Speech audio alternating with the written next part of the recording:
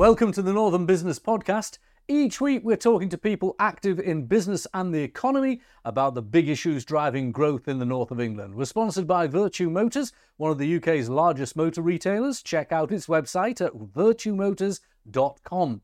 I'm Graham Robb, owner of Recognition PR. We help scores of businesses promote their products and services. Some are featured on this podcast. Make sure you never miss an episode by subscribing on YouTube or wherever you get your podcast. In the studio today, we've got Bob Borthwick, director at Scott Brothers, a family-owned and family-grown recycling, haulage and plant hire business established in Thornaby-on-Tees in Tees Valley more than 50 years ago. Down the line, we've Martin Hathaway, managing director of the Mid-Yorkshire Chamber of Commerce, which serves the Halifax, Huddersfield, Wakefield business communities and drives growth among businesses of all sizes around those districts by providing relevant and valuable support. And later, my colleague Joss will be speaking with Stephen Patterson, Chief Executive of NE1, which manages the Newcastle Business Improvement District, a business-led initiative which champions Newcastle city centre, increases its competitiveness and ensure it maintains its position as one of the UK's leading cities. Well, welcome, gents. Welcome to the programme. First, Bob, now before we get into the products that you've got on our table here, which are very interesting when we get into it, tell us and remind us what Scott Brothers does, because 50 years is a great time. Yeah, the business has evolved over 50 years, of course, and we've got into green technologies, one of them being a soil washing facility that we've invested something like £6 million at Grangetown, some land we owned at Grangetown, and we take all of our construction excavations for washing. As part of that wash process, we do get, at the back end, we get recycled sands, recycled single-sized pipe beddings and the like. And also we get a discarded filter cake from that process. That filter cake has been researched in partnership with Teesside University. And as you can see, if the camera goes on to the desk here, the table, we've got some prototype recycled bricks made out of that filter cake. And I'll pick one up. They are nicely moulded, as you can see, but they feel like a regular brick. They look like a regular brick. They're a different colour to a regular brick. They are. I mean, the colour is part of a pigment that you can actually add a pigment into those bricks and make any sort of coloured brick that you like in terms of a facing brick. Yeah. So the kind of thing that they do come from is basically granular material that comes out of construction waste. Soil waste. Yeah. All excavations on house building sites, civil engineering projects, all the soils excavations that we take from those projects are washed through that washing process at Grangetown. And it may not be topsoil, I suppose, because that can be recycled. No, we recycle topsoil, yes, but any of the subsoils that we get. Yeah. Okay. I suppose that you're not going to necessarily tell us the full details of the process, but what does the process involve? Well, basically the process we get is that filter cake at the end of the process, we actually mould into those bricks, and we are researching a binder. So we don't want to use cement as such because of the energy intensity of manufacturing cement. That goes against, obviously, the grain of using too much energy. So we're looking at some sort of recycled binder, which those are part of a recycled binder process. And we are looking at, obviously, IPing the actual ingredients that goes into those manufactured bricks. So the formula, obviously, a state secret, but very different to the conventional way bricks are made, which is using fires and ovens and a lot of heat, isn't it? Well, we use not as much heat as what a normal kiln brick, fired brick would use, but we are researching into not using any heat for the brick to hydrate without heat. Obviously, the efficacy from the point of view of renewable components is brilliant. But what about the price? Do you think it'll come in at a competitive price? This will come in at a competitive price. I've already had discussions with major house builders in Teesside and surrounding Teesside in the possibility and probability of them procuring that brick once its provenance has been established. So clearly, we believe that you've got the thing, you can touch it, feel it, feels like a brick. But is it going to be stress tested? Is it going to be put under compression tests? Yes, it'll be all tested in the appropriate standards for the brick use in the market. definitely. Now, this is great innovation, and great innovation is going to be critical to growing the North. Let's go over to the Mid Yorkshire Chamber of Commerce. Martin, obviously you're not in Teesside, but you probably see a lot of innovation in your membership. What do you make of what Bob's enterprise is doing? Well, I think as usual, it's great to hear from real businesses innovating in what's going to be a very important sector for Yorkshire and the entire North in the future. I must just trump Bob. We've been going 170 years next year, Bob. So your 50 is. I know, great. Martin. We are president members. Right. So the Chamber of Commerce 170. You're 50 years old. I'm 50, and my business is 35 years old. I'm just a baby. I'm just a baby. Now, Martin, you heard Bob's description of what happened in terms of developing this product. There's a university tie-in. Bob, did you do any R&D tax? Was there any incentives? Yes, we've got an R&D, and we have got an Innovative UK grant as well. Now, the components there, university, R&D tax support, and Innovate UK grant. Yeah, that's quite a healthy mix, isn't it? Is it easy for businesses, do you think, to achieve that mix? Is the policy sufficiently progressive to allow lots of research and innovation to come forward? Yes and no. The products and services are there, so things like Innovate UK grants and assistance from your own accountants, solicitors, with the policies being put in place by government and the support being put there. But it's accessing it, which can be quite complicated for businesses, and as I'm sure Bob will say, filling in the forms can be somewhat complicated. So it's really good to get proper advice and guidance when completing those forms and understanding what the funding can help you with and what you can do with it. And what was your take on it? What's your experience? Yeah, I mean, the process was very robust. You're quite right, Martin. The actual application and submission to Innovate UK is quite a complex arrangement. So we had a lot of help by Teesside University, who have actually been successful with Innovate UK and know all the protocols and the procedures to get a grant award, basically. But yeah, it is. If we didn't have the help of the university, we would have had to go to a specialist consultant, accountant. Now, at Teesside University and in the West Yorkshire area, there are other universities that are similar in the way their structure is when it comes to business facing. The Russell Group universities tend sometimes to be more academic and featuring the students' aspirations, but quite often the universities like Teesside are looking at their own business community. What's it like in West and Mid Yorkshire for university tie-ins? Yeah, we have Huddersfield University, which is in our area, and then obviously there are a number in Leeds with Leeds Beckett and Trinity and Leeds University itself. And the support they offer businesses is fantastic, really, especially on the innovation side of things, to do with, in particular, health services in Huddersfield and Leeds with the financial tech sector in particular. But I do think it's important to understand that innovation doesn't only happen in universities, it happens in businesses, and more innovation happens in businesses. But if we can tie that in with the specialist support from universities, the economy will grow quicker in the north.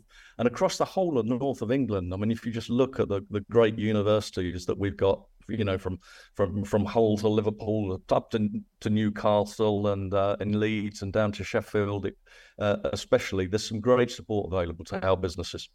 All right, now let's move on away from the specifics of your case, Bob, and just look at what's coming up. In the next few weeks, we're going to have the Chancellor's autumn statement, and now that gives the chance of the government to sort of set an agenda for the coming 12 months. Now, Martin, the Chamber of Commerce will obviously have a view on what it wants the government to do. Now, away from the sort of headline-grabbing, income tax rates and so on, what is the Chamber in Mid-Yorkshire saying? Well, we've just done our quarterly economic survey, which we've been sort of undertaking for the last 30 years. So there's sort of 30 years of data behind this, which gives us a real indication of what businesses are thinking. And for quarter three of this year, we're seeing some more positive signs from businesses. We're seeing domestic sales are down slightly, but exports are up considerably from where they've been in both servicing and manufacturers sectors. And investment is showing signs of people are thinking about it again when they've not been thinking about it. Of interest rates have been rising because of the costs of the service that they offer. So what business likes more than anything is stability. It likes to know what's going to happen next as far as possible. So interest rates, it's a strange time to use them. At the same time, we're trying to get businesses to invest. We're making money more expensive to access for them. And indeed for individuals suffering from the cost of living crisis, we're taking money out of the market. So stability is what we'd like more of in the future. We would like to see more in the north. So the cancellation of HS2 was disappointing because of the lack of ambition, but it gives us a real opportunity to get that transport system across the north in terms of all transport, so trains, buses, and cars as well. Whilst we're still able to use them, it gives us a real chance to invest in that to really level up the north of England. Okay, that's a fair point, well made. Let's pick up on some of those things and ask you a general question. What would you, if you were Chancellor today and you were putting the budget or the autumn statement together, is there anything you would pick on that you think would make a difference? Yeah, I wouldn't put the fuel up, fuel duty. Yes, of course. That's been selfish from my point of view, because putting fuel duty up defeats the object to a certain degree, because that is inflationary. And your business has fleets of quite heavy vehicles. Yeah, we've got 50 vehicles, so it's not just the vehicles, it's the plant that uses white diesel now. So we've got a double compounded issue there with that. At one time we could have was using red diesel in the plant, but obviously it's using white diesel now. So yeah, which is double the amount. Well, it's compounded things for us in terms of a business to actually re-strategize that cost. And obviously that cost's got to go to, it ends up to customers. Does the Chamber of Commerce have a view on the sort of restricted car zones? I mean, I was listening to another podcast where there were some thinkers from local councils. One of them was in your area. I won't name names. And the woman was just saying, of course, we want to discourage people from using cars. And it's sort of a sort of knee-jerk, we want to discourage people from using cars, but people choose to use cars. They're universally adopted in many towns where there aren't fast transport systems. And of course, they enable you to get where you want to go, when you want to go. So just to sort of say, this person worked as a senior officer in a council, we want to discourage car use. It's had a lack of sophistication about it. Yes, I think that there's a real danger with local authorities and councillors on local authorities declaring climate emergencies without consulting with businesses and with other organisations that are key employers.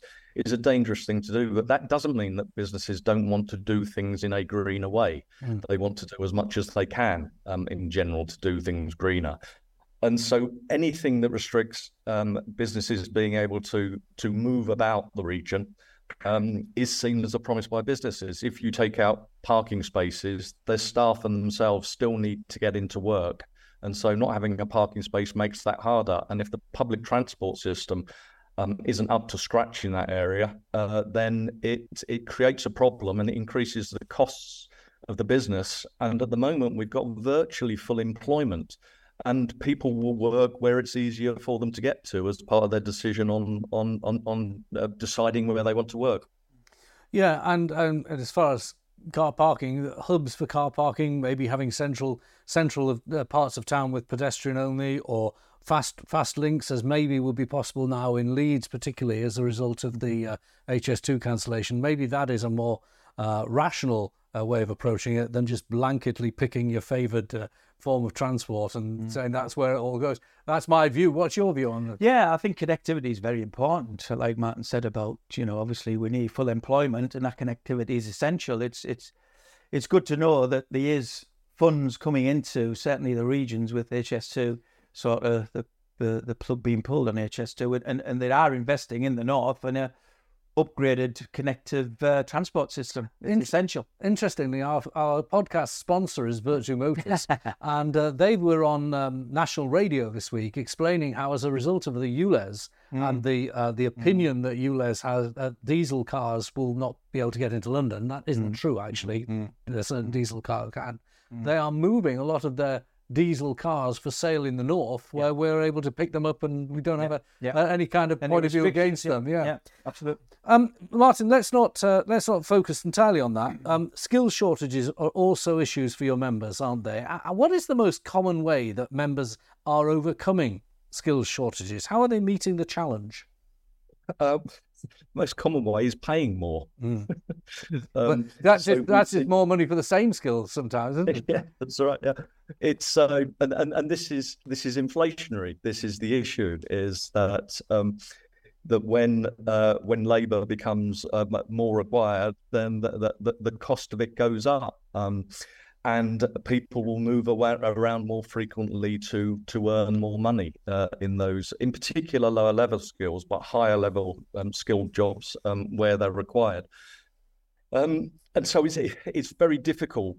There's two different approaches which I'm hearing, which are, number one, people are investing in training their staff more in their own training programs and investing. And to counter that, there's an awful lot of people not investing in training because they think that if they train someone, then as soon as they're trained, they will go somewhere else to earn more money. And so we've got to find the right balance with that. We've got to find the right level of pay for the jobs that are required. I mean, we've been working on a local skills improvement plan. So over the last few months, we've spoken to just over 1,000 businesses at what they believe their skills will be needed in their business in the coming years, which is a very difficult thing for a business to articulate. So what they tend to do is tell you what jobs they've got available now that they can't recruit for, which of course is helpful in its own way. And those sort of sectors are the ones that we all know about: health and social care, construction, logistics, and education, financial, professional services. They're all struggling, and if we don't get a grip on inflation, those pressures mean that it costs us a lot more money to export and to sell our services on. Martin, are you coming across members, and I would be if I was being asked by you in a survey, that are now exploring new technologies, AI particularly? I run a white-collar type of business, PR firm and so on, and we've had a skills mix review and looking at where AI fits into the matrix in the next year or so, with a view to assisting people on both productivity and also greater advanced products. Yeah, the design element in particular. So, high level engineering in particular, but a rather surprising area is professional services. More and more accountants and solicitors are looking at how they use products that you use AI or developed by AI to do some of the groundwork that they used to have to do themselves. I'm having basic core scripts and things written by AI before we start talking. This is not AI. I am a real person. Well, look, Martin, thank you very much. Thank you for joining us down the line. It's great to have Mid Yorkshire Chamber in. It's a great. I mean, it is really an area where commerce in this country was right at the forefront, isn't it, Mid Yorkshire? Absolutely. Thank you very much, Martin. And Bob, I hope the bricks go well. Thank you very much, Graham. See you then. Thank you. Now, let's turn to my colleague Josh Haverkin and see who he's talking to in this episode of Northern Business Podcast. Thank you, Graham. Today I'm joined by Stephen Patterson, who's the Chief Executive at Anyone. Thank you very much for joining us, Stephen. Thank you for having me. So, viewers and listeners of the podcast might remember a few weeks ago I was up in Newcastle where Anyone was launching its document as it looked to be re-elected to represent and support the businesses of Central Newcastle for the next 5 years. Stephen, I've got to ask, how did the vote go? Very well. Businesses have voted 93% in favour of renewing Anyone for a further 5-year term. That term will start next April, the 1st of April, running from 5 years to 2029. So myself and the team, obviously, we're delighted with the strength of that yes vote first Absolutely. and foremost, and it provides a really strong mandate to push on and deliver further for the businesses of Newcastle over the next 5 years. Congratulations for a start. So some of the things that you've done over the last 5 years has been very helpful to businesses in Newcastle. But can you outline for maybe people who don't head up to Newcastle what it is that anyone does to help businesses there? Well, we deliver on behalf of our businesses across 3 core areas. The first being stronger voice for business, really championing their issues and their priorities, both at a strategic and an operational level. Attracting and promoting is the second area, putting on events that bring people into the city centre and making sure everybody within our catchment area knows what's going on. And the last but not least of the 3 areas is operations. That's getting the basics right, cleaner, greener, safer. So those are the 3 core areas where we deliver as a company on behalf of our business. Excellent. So obviously the businesses are very happy with the work that you've done in the last 5 years in previous terms. Looking to the future, what are your plans and ambitions for this next term, the next 5 years? On attracting and promoting, we're delighted that the city will be hosting the Euro 2028 Cup finals here at St James's Park. Wow. It's a fantastic partnership got between ourselves, the City Council, and obviously the football club in terms of what goes on the pitch, inside the stadium, but also importantly, what that civic welcome looks like for the fans coming here. So that's probably one of the biggest things that we'll see over the next 5 years. Beyond that, it's really about capitalising on the opportunities. We've got 15,000 workers moving into East Pilgrim Street. We've got the Conference and Exhibition Centre across in Gateshead, and it's about how we as a city really maximise those opportunities and the influx of people that we'll bring into the city centre. And yes, beyond that, it's about how do we keep the streets clean, how safe does it feel, and how green is our city. So yeah, those are really, I suppose, the big headline things moving forward. Very exciting. The future's definitely bright for Newcastle, isn't it? If we have a bit of a retrospect, you've been doing this for a little while now. What are your highlights? What's been some of the things that anyone's been involved in that you've thought, I'm really proud to be in that? Right, crikey, where to start? Probably with a project that is very much live at the moment. And being blunt about it, it's a nightmare because Grey Street's dug up and that work's continuing. But the city centre transformation programme is very much something anyone has been a huge part of over the last 5-10 years, and it's secured £37.5 million worth of investment in the public space, the public realm in the city. And we're seeing that work transpire at the moment. So I would very much hope to be speaking to you in 5 years' time saying, doesn't it all look fantastic and it's all complete? And the city is firing on all cylinders. And probably from a personal level, I would say Newcastle Restaurant Week, we were the first city in the UK to do Restaurant Week. It's an American concept that originated in New York. We very much borrowed and modified the concept for here in Newcastle. But when you think you have cities as far away as Southampton and Aberdeen doing that, and 101 in between, I think that's had a really big impact, not just on Newcastle, but the city's adopted. It's a great way of shouting and celebrating your culinary expertise in the city. Absolutely. And just on that final point that you mentioned on Restaurant Week, I guess part of your role is getting people to think of Newcastle in a different way, and people who've never been to Newcastle to come along. Now I'm from the northeast, I've been to Newcastle countless numbers of times. But every Restaurant Week, I head up, I try something different, and it's about, getting out there and showing people what there is. So I think you're doing a brilliant job, Steve, and obviously the businesses that you work with do as well. They've re-elected you again for another 5 years. So just a final note to say congratulations. Well done. And we're going to go back to Graham now, back in the studio. So thank you, Stephen. Thank you.